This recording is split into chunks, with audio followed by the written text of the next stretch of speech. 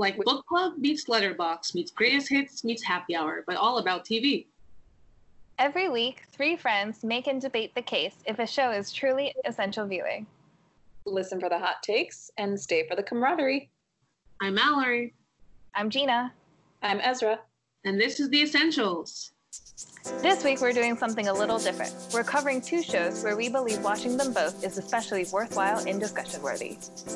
The first, Pose, is the ongoing FX drama series about New York's underground ball culture in the late 80s and early 90s. It's streaming on Netflix in the US. Second, Legendary, is the voguing reality competition original to HBO Max. As always, a general warning about spoilers. We will be discussing everything. Does that really ruin a TV show? We don't think so. Now let's get into it. And Pose! Had to. Making television history, Pose features the largest cast of transgender actors in series regular roles, including MJ Rodriguez, Dominique Jackson, India Moore, and Angelica Ross. And it also features the fantastic Billy Porter. Love him. Legendary is a voguing reality competition TV series exploring the world of ball culture as 8 teams, or houses, as they are called. They compete through 9 balls to win the title of Superior House and gain $100,000. Some highlight episodes to consider if you want to start watching Pose. 101, Pilot, 105, Mother's Day, and 106, Love is the Message. And some required episodes if you'd like to watch Legendary. 101, Welcome to My House. 102, Once Upon a Time. 105, Remember the Times. And 109, the season finale, Heaven and Hell. All right. I'm really excited for this episode this week. I feel like we are talking about 2 really fantastic and really interesting TV shows that I feel like have generally flown under the radar.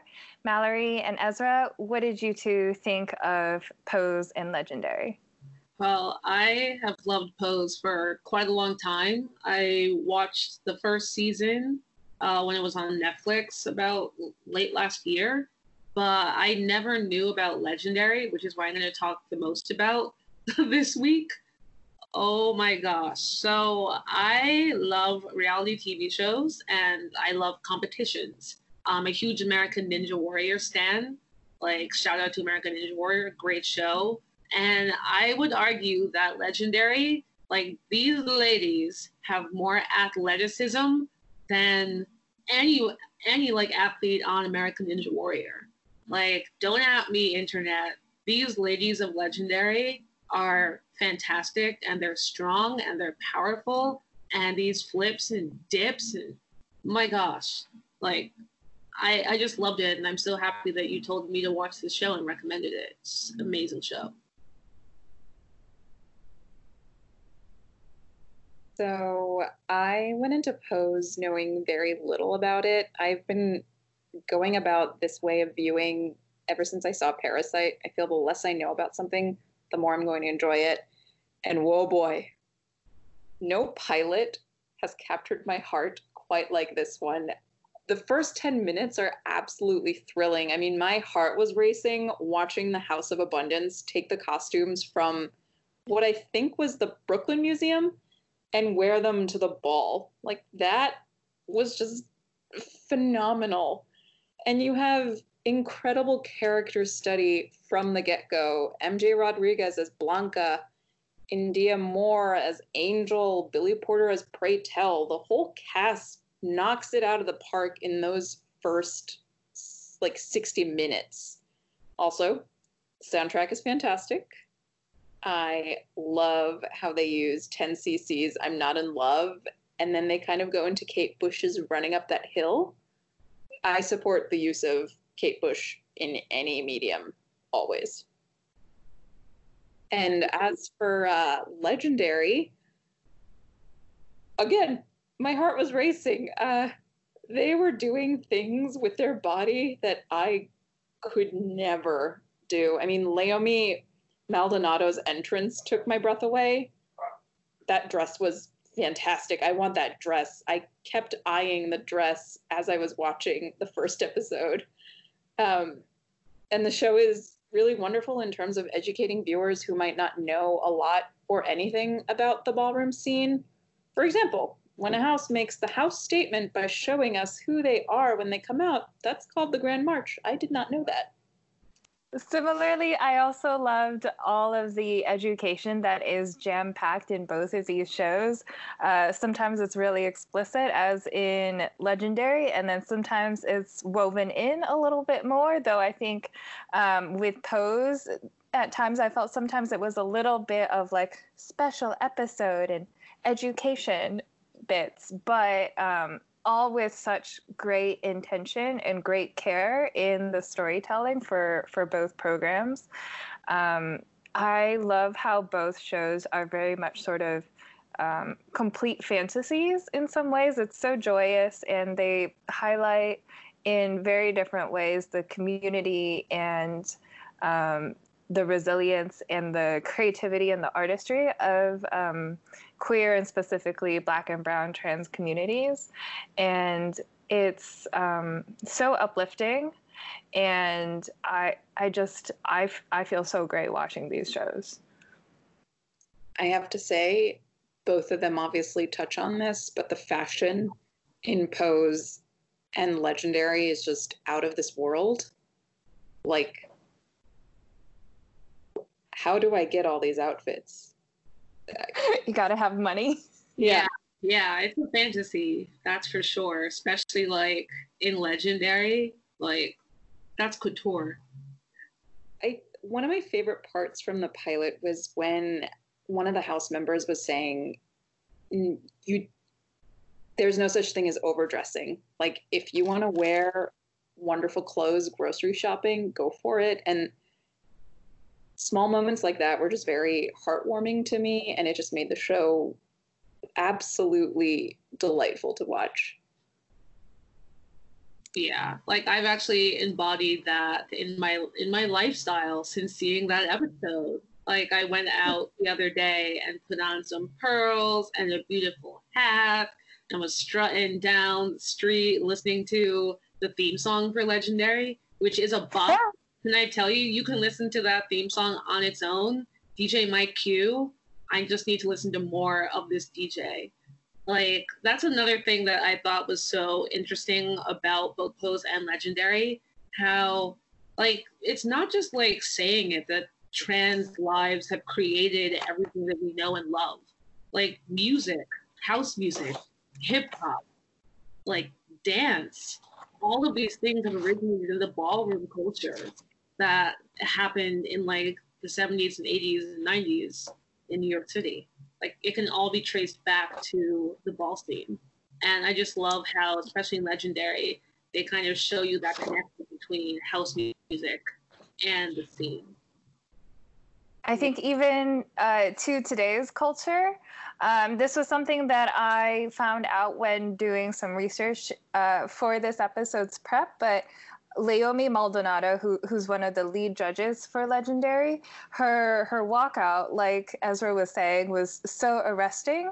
But what I didn't realize was that her tossing her hair was a reference to her spotlight stealing turn as a featured dancer in Willow Smith's music video, Whip My Hair. Well, I will say that Willow learned that move from her because it's like a patent move. The Leiomy Whips is her move. She introduced on America's like Next Greatest Dance Crew. If you've seen that. America's Best Dance Crew. Yeah, America's Best Dance Crew.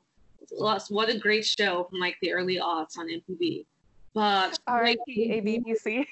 She like debuted that like move. Well, man, I can't even speak. It just is so like legendary to me that she debuted that and had such an effect on the entire scene that Willow would do a song called Whip My Hair and have her be in that video showing her how to whip her hair. Crazy, mind-blowing. I'm really glad Gina suggested that we watch these two together, because while Paris is Burning is nonfiction, and it's obviously a it's the reference point for a lot of people who are not familiar with this culture. I do like that Legendary and Pose, to me now, are a different gateway to this culture. Like, I've actually learned so much from watching these shows, and I anticipate that I will continue to learn more as these shows continue to air. Yeah, it was just a wonderful experience. Yeah, I agree that their contemporary perspective was something I really appreciated. I think sometimes watching historical or just like older content, I am sometimes taken aback by how different things were. And what makes me really glad is that these two shows are just so clearly celebratory. That these two shows are just so clearly celebratory. And I find it like so interesting to see the progression of the ball scene in these two shows. Like in Pose, you're seeing the beginnings of voguing and kind of like quaint dance moves. If you are watching Legendary, where they're doing backflips and death drops and spins, and also the culture is just way more open in general. I was doing a lot of history on Pose and how at the time it was just ideal to be a femme queen. That was like the purpose of being like in the ball scene, is to try to pass as much as possible. And then watching Legendary and clearly seeing some of these men who are just in drag and like they're open and accepted in the ball community, it just really like struck me, especially the cisgender Team Ninja. I also thought that was like crazy because I didn't know much about ball culture, and I thought that ball culture was just like purely like LGBTQ and transgender, and I didn't know that you could be cisgender and be accepted in the community. So it was just so eye-opening for Team Ninja to be welcomed and to go so far in the competition. But I found that so fascinating how the community has even become more open and more diverse and more welcoming from where the origin started in like the 70s and 80s. Oh yeah, like watching some of the house members say out loud, we're not here to follow the rules. In fact, we like breaking some of the rules, was really great to see. I was like, oh, I thought there were like set concrete rules that had to be followed, but now that we see this in a contemporary lens, like it doesn't feel like there are rules. It's just everyone has their own interpretation. So before we even assign these shows, I decided to watch the 2020 documentary Disclosure. And it was incredibly educational and heart-wrenching because it looks at transgender depictions in film and television with leading trans thinkers and creatives from Laverne Cox to Susan Stryker. Using examples like the L Word and Boys Don't Cry, they reframe iconic characters and familiar scenes in a new light to show viewers the difference between trans representation on screen and the reality of trans lives versus society's beliefs. Mainstream representation of transgender identity at the turn of the 21st century was very limited, and the representations that did exist tended to regard transgender people as quote-unquote mentally unstable. There are even examples of cisgender characters expressing repulsion when another character is revealed to be trans. It's extreme and incredibly unnecessary, but you see it in films like The Crying Game and Ace Ventura: Pet Detective. I have not seen Ace Ventura: Pet Detective except to do research for this, and having seen the reveal at the end, I will not be watching it ever because it was appalling. Even the L Word, a pioneering queer women-centric soap, has some well-documented wrongs. Trish Bendix actually explores this in her piece for the LA Times using Max Sweeney as an example. So Max Sweeney, played by Daniela C., entered the L Word in its third season with the distinction of being TV's first ever trans man series regular. And it was supposed to be this exciting development in a series made by and for the queer community, but these hopes were dashed. Max is ostracized by his female friends, becomes manic and angry after taking testosterone, and unwittingly conceives a child before being abandoned by his cheating boyfriend. In particular, portraying medical transition as such a harrowing experience was devastating to trans men in the audience who'd only rarely found validation of their existence and experiences in the media. Generation Q addresses the criticism of the original's depiction. Generation Q addresses the criticism of the original show's depiction of trans men, having cast trans actors Leo Sheng and Brian Michael Smith. Based on the examples that Disclosure provides, I feel that Pose and Legendary are a step in the right direction, although Gina will go into this, the shows are not without their own flaws. We see the LGBTQ community through a careful, thoughtful lens in these shows, which proves that these depictions are evolving in an industry that has otherwise dehumanized the trans community repeatedly. I kind of wish, from what you've just said, Ezra, that I also took the time to watch Disclosure before we recorded this, but I'm definitely going to go and watch it now. I've continuously heard really great things about how to unpack and how to revisit these kinds of depictions. And I find it really valuable to like interrogate what stories we've been told about other people and what are true stories, or like what is the reality of how those other folks live. And like historically, trans folks just are continuously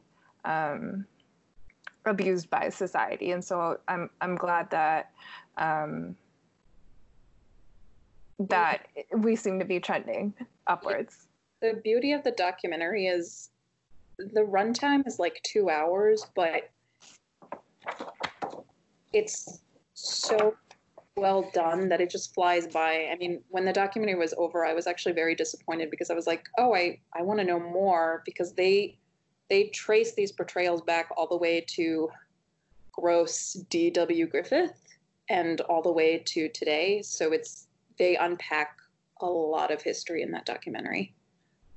Yeah, I need to check that out as well. When you were like talking about the L Word, I couldn't help be reminded of Nip Tuck, another Ryan Murphy show where he doesn't get it quite right with the one of the main characters, his son, attempts to transition in one of the seasons, and he was kind of like presented as a party trick, and people just making him feel really horrible for his decision. So I think that Ryan Murphy has somewhat tried to rectify that with Pose, since he did a really horrible job speaking to the trans experience in Nip Tuck. And I do also want to watch that documentary. We still have a long way to go. You're going to talk about Gina, but Orange is the New Black is, I think, one of the best examples of a show that really tried and did a good job. It also had many faults. I also was not a fan for its entire run, but it at least tried with the casting of Laverne Cox, that's like a check in Netflix's column for that. But it just really is upsetting to me that in 2020, we're still having these conversations about like being more inclusive and actually trying to figure out who lives, who dies, who tells your story, in the words of Alexander Hamilton. So yeah, I can't wait to see what else is going to happen in season 3 of Pose and season 2 of Legendary, but I would love to see more shows like these coming out in the future. It's not just the problem that we cast cisgender actors and actresses as trans characters, but it's also just, if you look at medical dramas and like crime serials like Law and Order, you see that there's this common storyline where the trans character just never gets a break. Either they are murdered in a crime of passion because, oh my gosh, yes. Yeah. I hate it.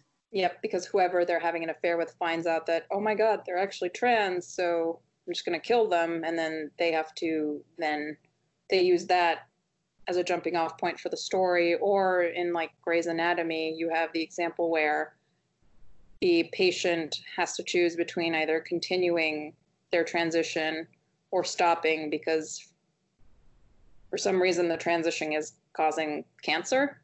It's just, even like the depiction of trans characters has been very bad in a lot of these mainstream shows. Yeah, 100% agree with you. Justice for Candace Cain's character in Dirty Sexy Money. I feel like I remember that as like the first trans character that I ever saw on TV. And I loved her acting and I loved what she was doing so much, but then I was just always so frustrated with her storyline. Yeah. I also, we haven't talked about it and it's not in our outline, but I've kind of just remembered. Are you going to say the same thing that I'm going to say, Gina? Let's hear it. Because Okay. I'm thinking something. Transparent? Danish Girl. Oh. I try not to think of that because it's just, I, as you two know, am really ambivalent about Eddie Redmayne. And I think like in the terms of TV, like Transparent also made such great strides in showing the transgender experience, but it's kind of just like after the fact, such a shame that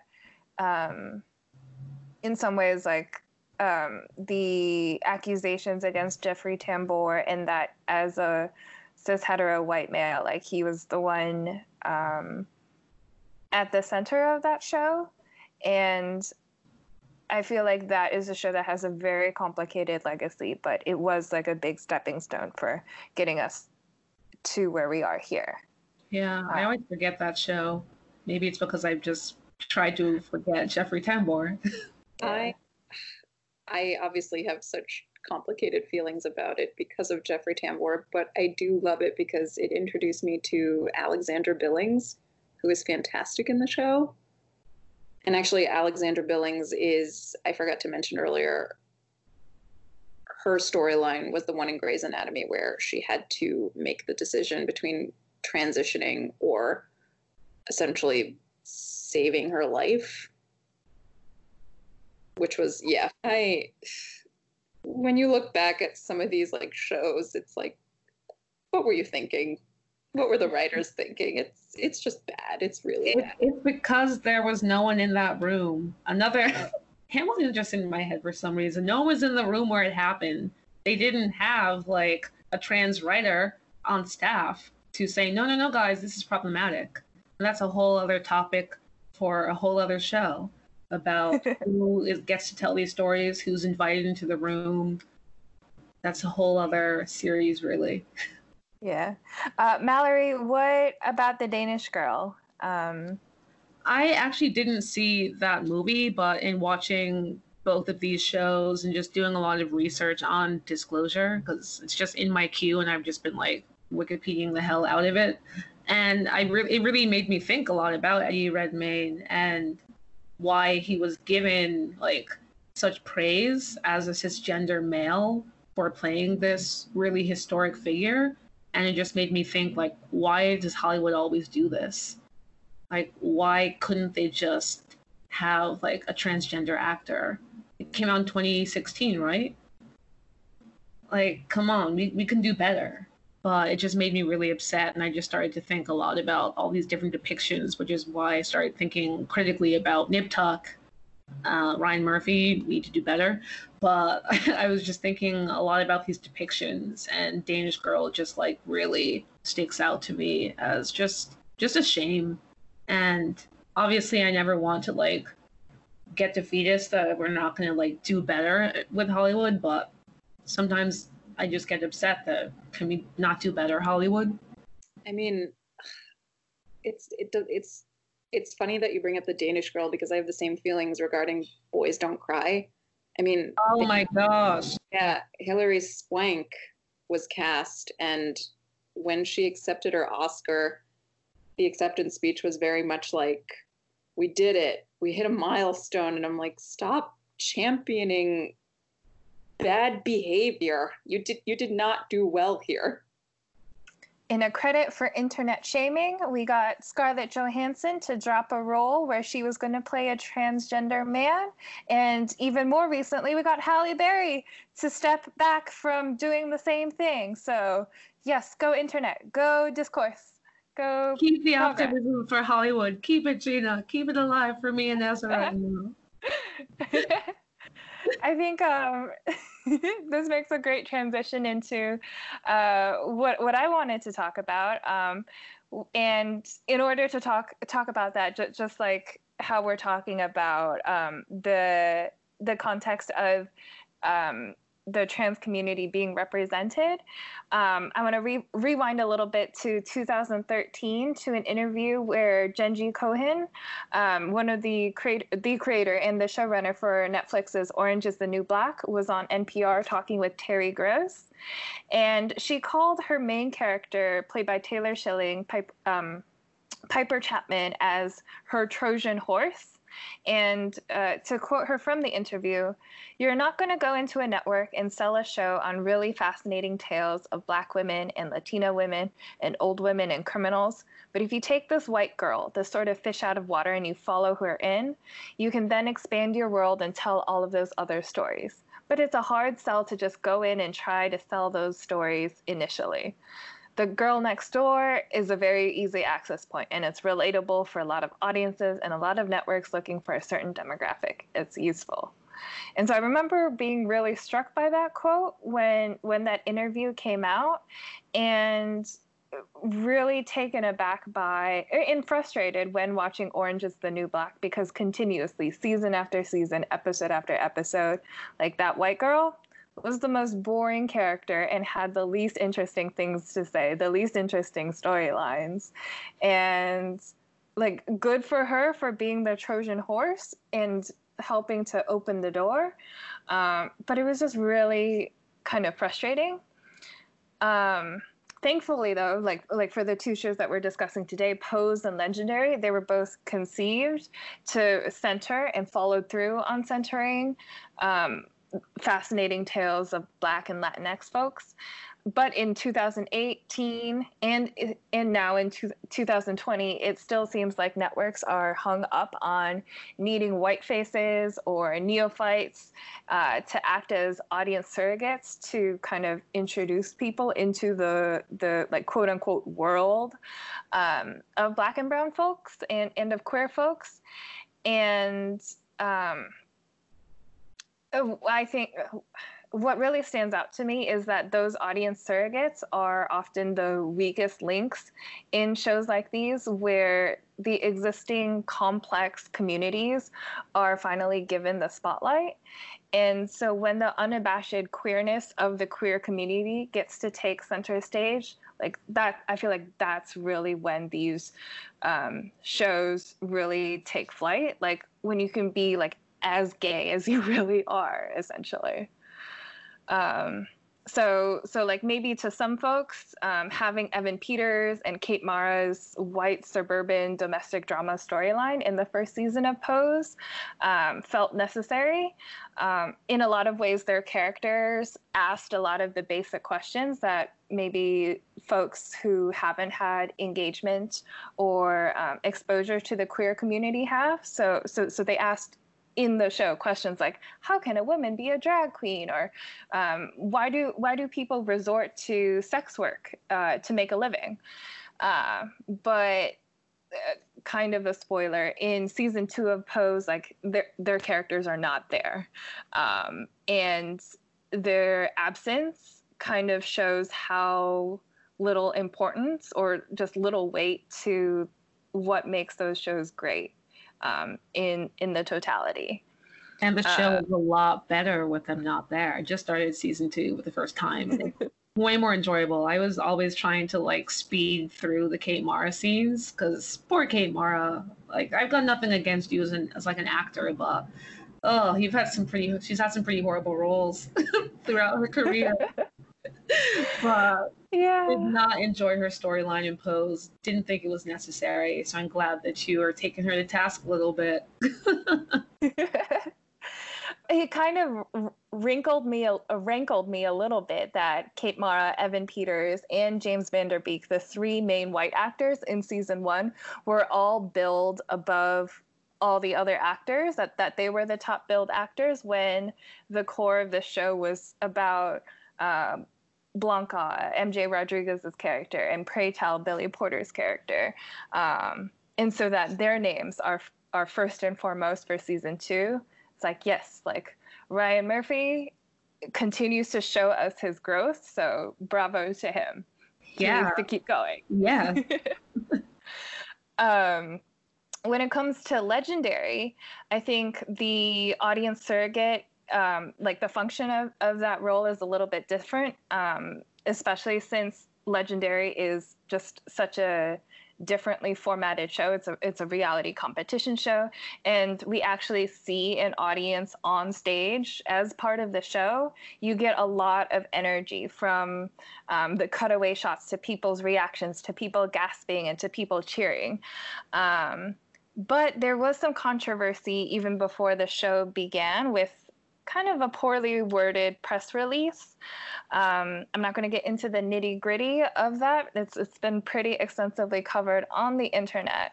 But the long and short of it was that some of the lead judges of this show are relative neophytes to the world of underground ballroom.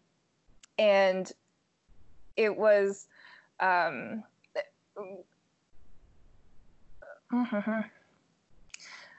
it was assessed, or no, sorry. Okay.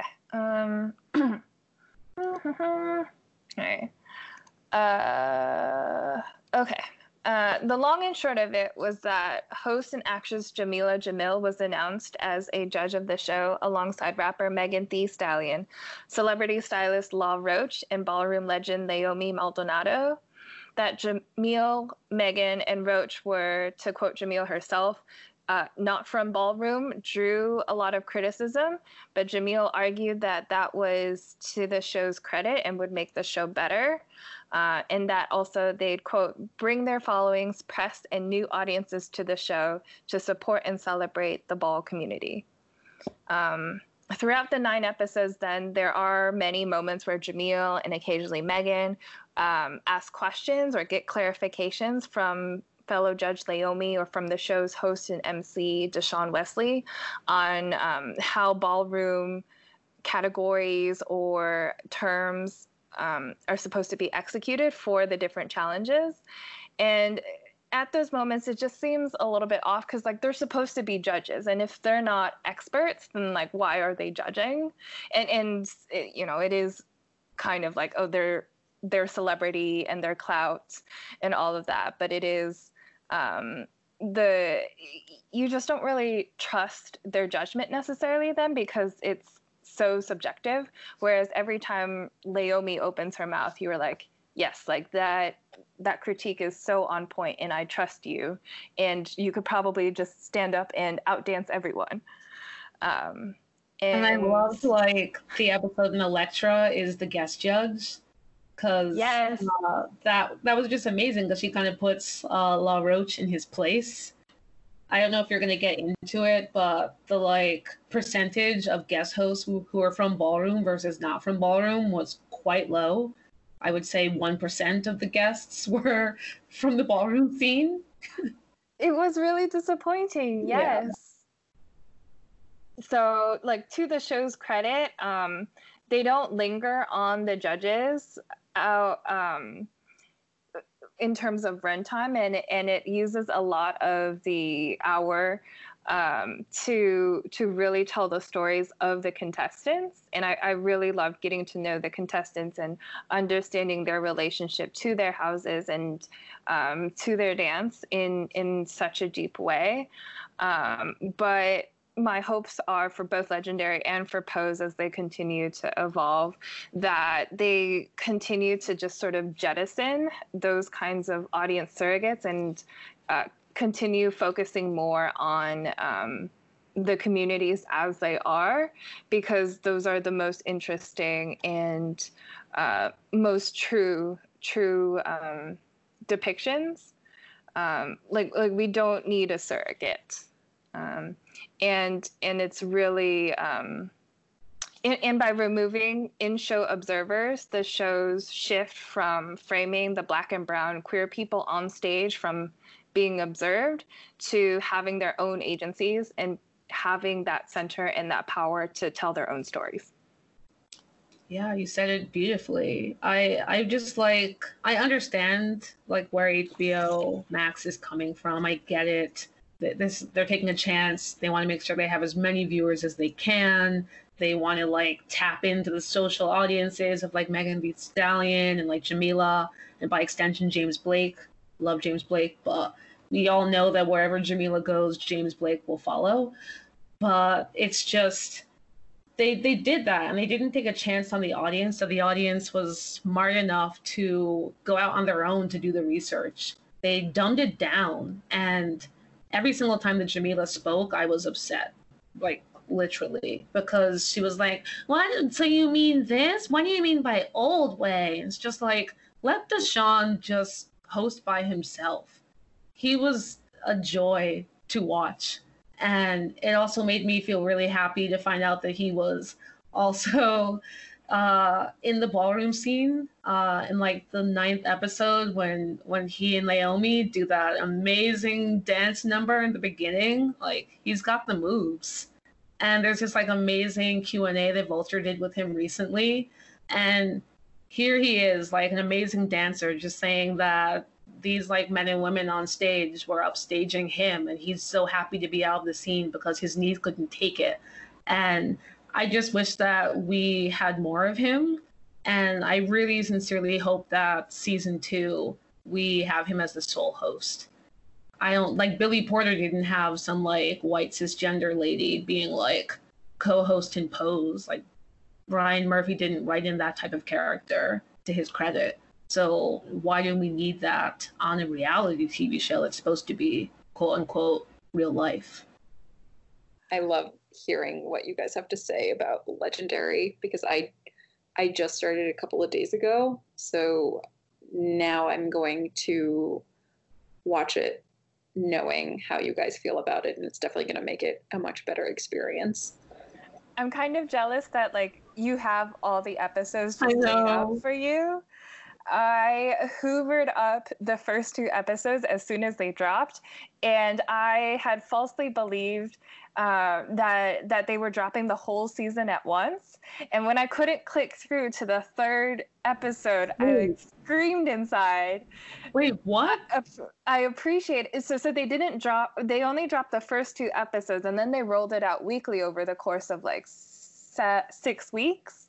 Oh and so every single Thursday when it came on, like it was the first thing I turned on in the morning. It was like I just turn on Legendary and like heat up my breakfast, and I just get tired watching them dance their heart out. I didn't know that, because like I also, like Ezra, have it all laid out in front of me. So I watched like 6 episodes in a night. Like, so good. So I'm going through it I'm going through it slower because I find myself rewinding it a lot because I just want to watch the movements again. It's breathtaking. I love rewinding it to watch the judges' reactions because sometimes I miss it. So I'm like, oh wait, how did everyone feel about this? Who did I miss? And it just makes it that much more entertaining for me. And coming from a production standpoint, I really love that they cut between full color and black and white, because then it feels like it's a reality show that's meshed with documentary, and it just feels really great that way. It feels like 2 different experiences, but they work together so well. And it also has that like awesome America's Next Top Model feel, and that they've got like the coach, and they're like, "Tell me about your skit and your routine. Like, what are you working on this week?" And they're going into like the like wardrobe closet, and with this amazing fashion stylist whose hat to gay there. I loved his hat. and probably butchering his little meme that he's trying to do, but I just loved that aspect. Like it was hardcore reality TV, but to your point, also docudrama. Yeah, I think by introducing that documentary element, I think what makes it so unique from other reality TV is that you're rooting for everyone. Like I'm obviously very early on, but there is no like enemy. There's not someone that you're like, oh God, I don't like them. At least in my experience, I haven't obviously seen more of the episodes yet, but it's just everyone's story is just wonderful, and it's great character study, and you get to meet all these people who've come from different backgrounds, and you see how they use their backgrounds and interpret it into their work, into their fashion, and what houses mean for these people who've been essentially ostracized by their original communities back home based on how they want to live their lives. And it's just, I don't know, it's just really great. It's really educational and makes me see Pose in a different way. I mean, watching, Yeah. I cried a lot because I was just like, these stories are just so human, and you just love these characters from the beginning. You just want to give them like a hug because they're just such wonderful people, and I cannot wait to see what happens in both shows, especially Pose. I'm not I it sounds like I'm exaggerating how wonderful the pilot is, but for everyone listening, if you want to see a fantastic fucking pilot, you watch the Pose pilot. Everything a TV show should do right in that first episode, they do. Oh my God, I wish I wrote it. I wish I was in that writer's room. They are so good. Ezra, your like joy is just so It's intense. radiating. Yeah, like you are literally glowing, and it just makes me happy. And I agree, the pilot of Pose is like some of the best 60 minutes of television that I've ever seen. Yeah. Sorry, West Wing, but absolutely beautiful. And legendary, I cried like every single episode. And like Zach would come outside and I'm just sobbing. He's like, look at the backflip that she did in stripper heels. She crawled up a wall. Like, oh man, such great shows. So like, hats off to you, Gina, for recommending that we do this episode, that we watch both of these shows, and also introducing me to Legendary, because I completely missed it. Like, completely missed it. Yeah. Thank you for indulging me and for watching them so that I have two more people to gush about these shows with. One final bit about Legendary and Pose that I also just really, really adored was how that same universal uplift that you saw amongst the contestants on Legendary. I love how that was the exact same way the relationship between the houses in Pose was also portrayed. And so I feel like that there's like a 30-year gap between the times that like Pose is set in and Legendary, or where it takes place today. Like I feel like it just shows how strong and how embracing the trans community and the queer community are. And I feel like it's almost radical how much love that they have for each other and how much support that they have for each other, even though, like as Pose also goes into, there are rivalries and complicated feelings between each other. But then when it comes to lifting one another up, like when it's really, really important, everybody does come together. And so I feel like there's also just so much to learn from that. When I watch these shows, I'm challenged or I feel challenged to just like be a better person and to be a more open person, to be a more loving person overall. So, yeah. I think with that, we should move on to final judgments. Do you want to kick it off, Ezra? Both essential. You have to watch them both if you want to have a good time. You want to feel good about yourself? You're having a bad day? You watch these shows. They will supercharge your heart. Oh, I don't even know if I'm making sense. They're wonderful shows. I 100% agree.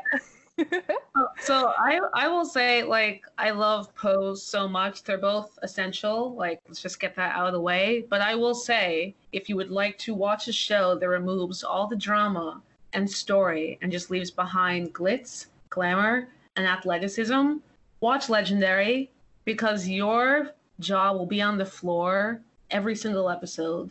You will be in awe of every single talented individual and their truly remarkable skills. Again, I shall say, someone crawls up a wall and does a backflip in stripper heels. Both essential, but watch Legendary, really.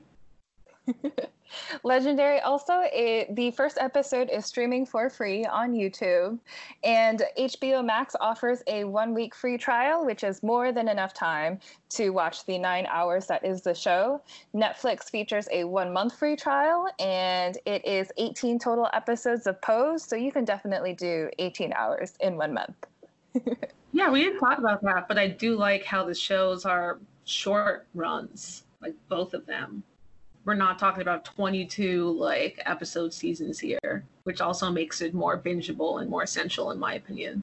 Yeah, we understand that times are hard and who's paying attention to anything. So these are definitely easier to digest because they're shorter.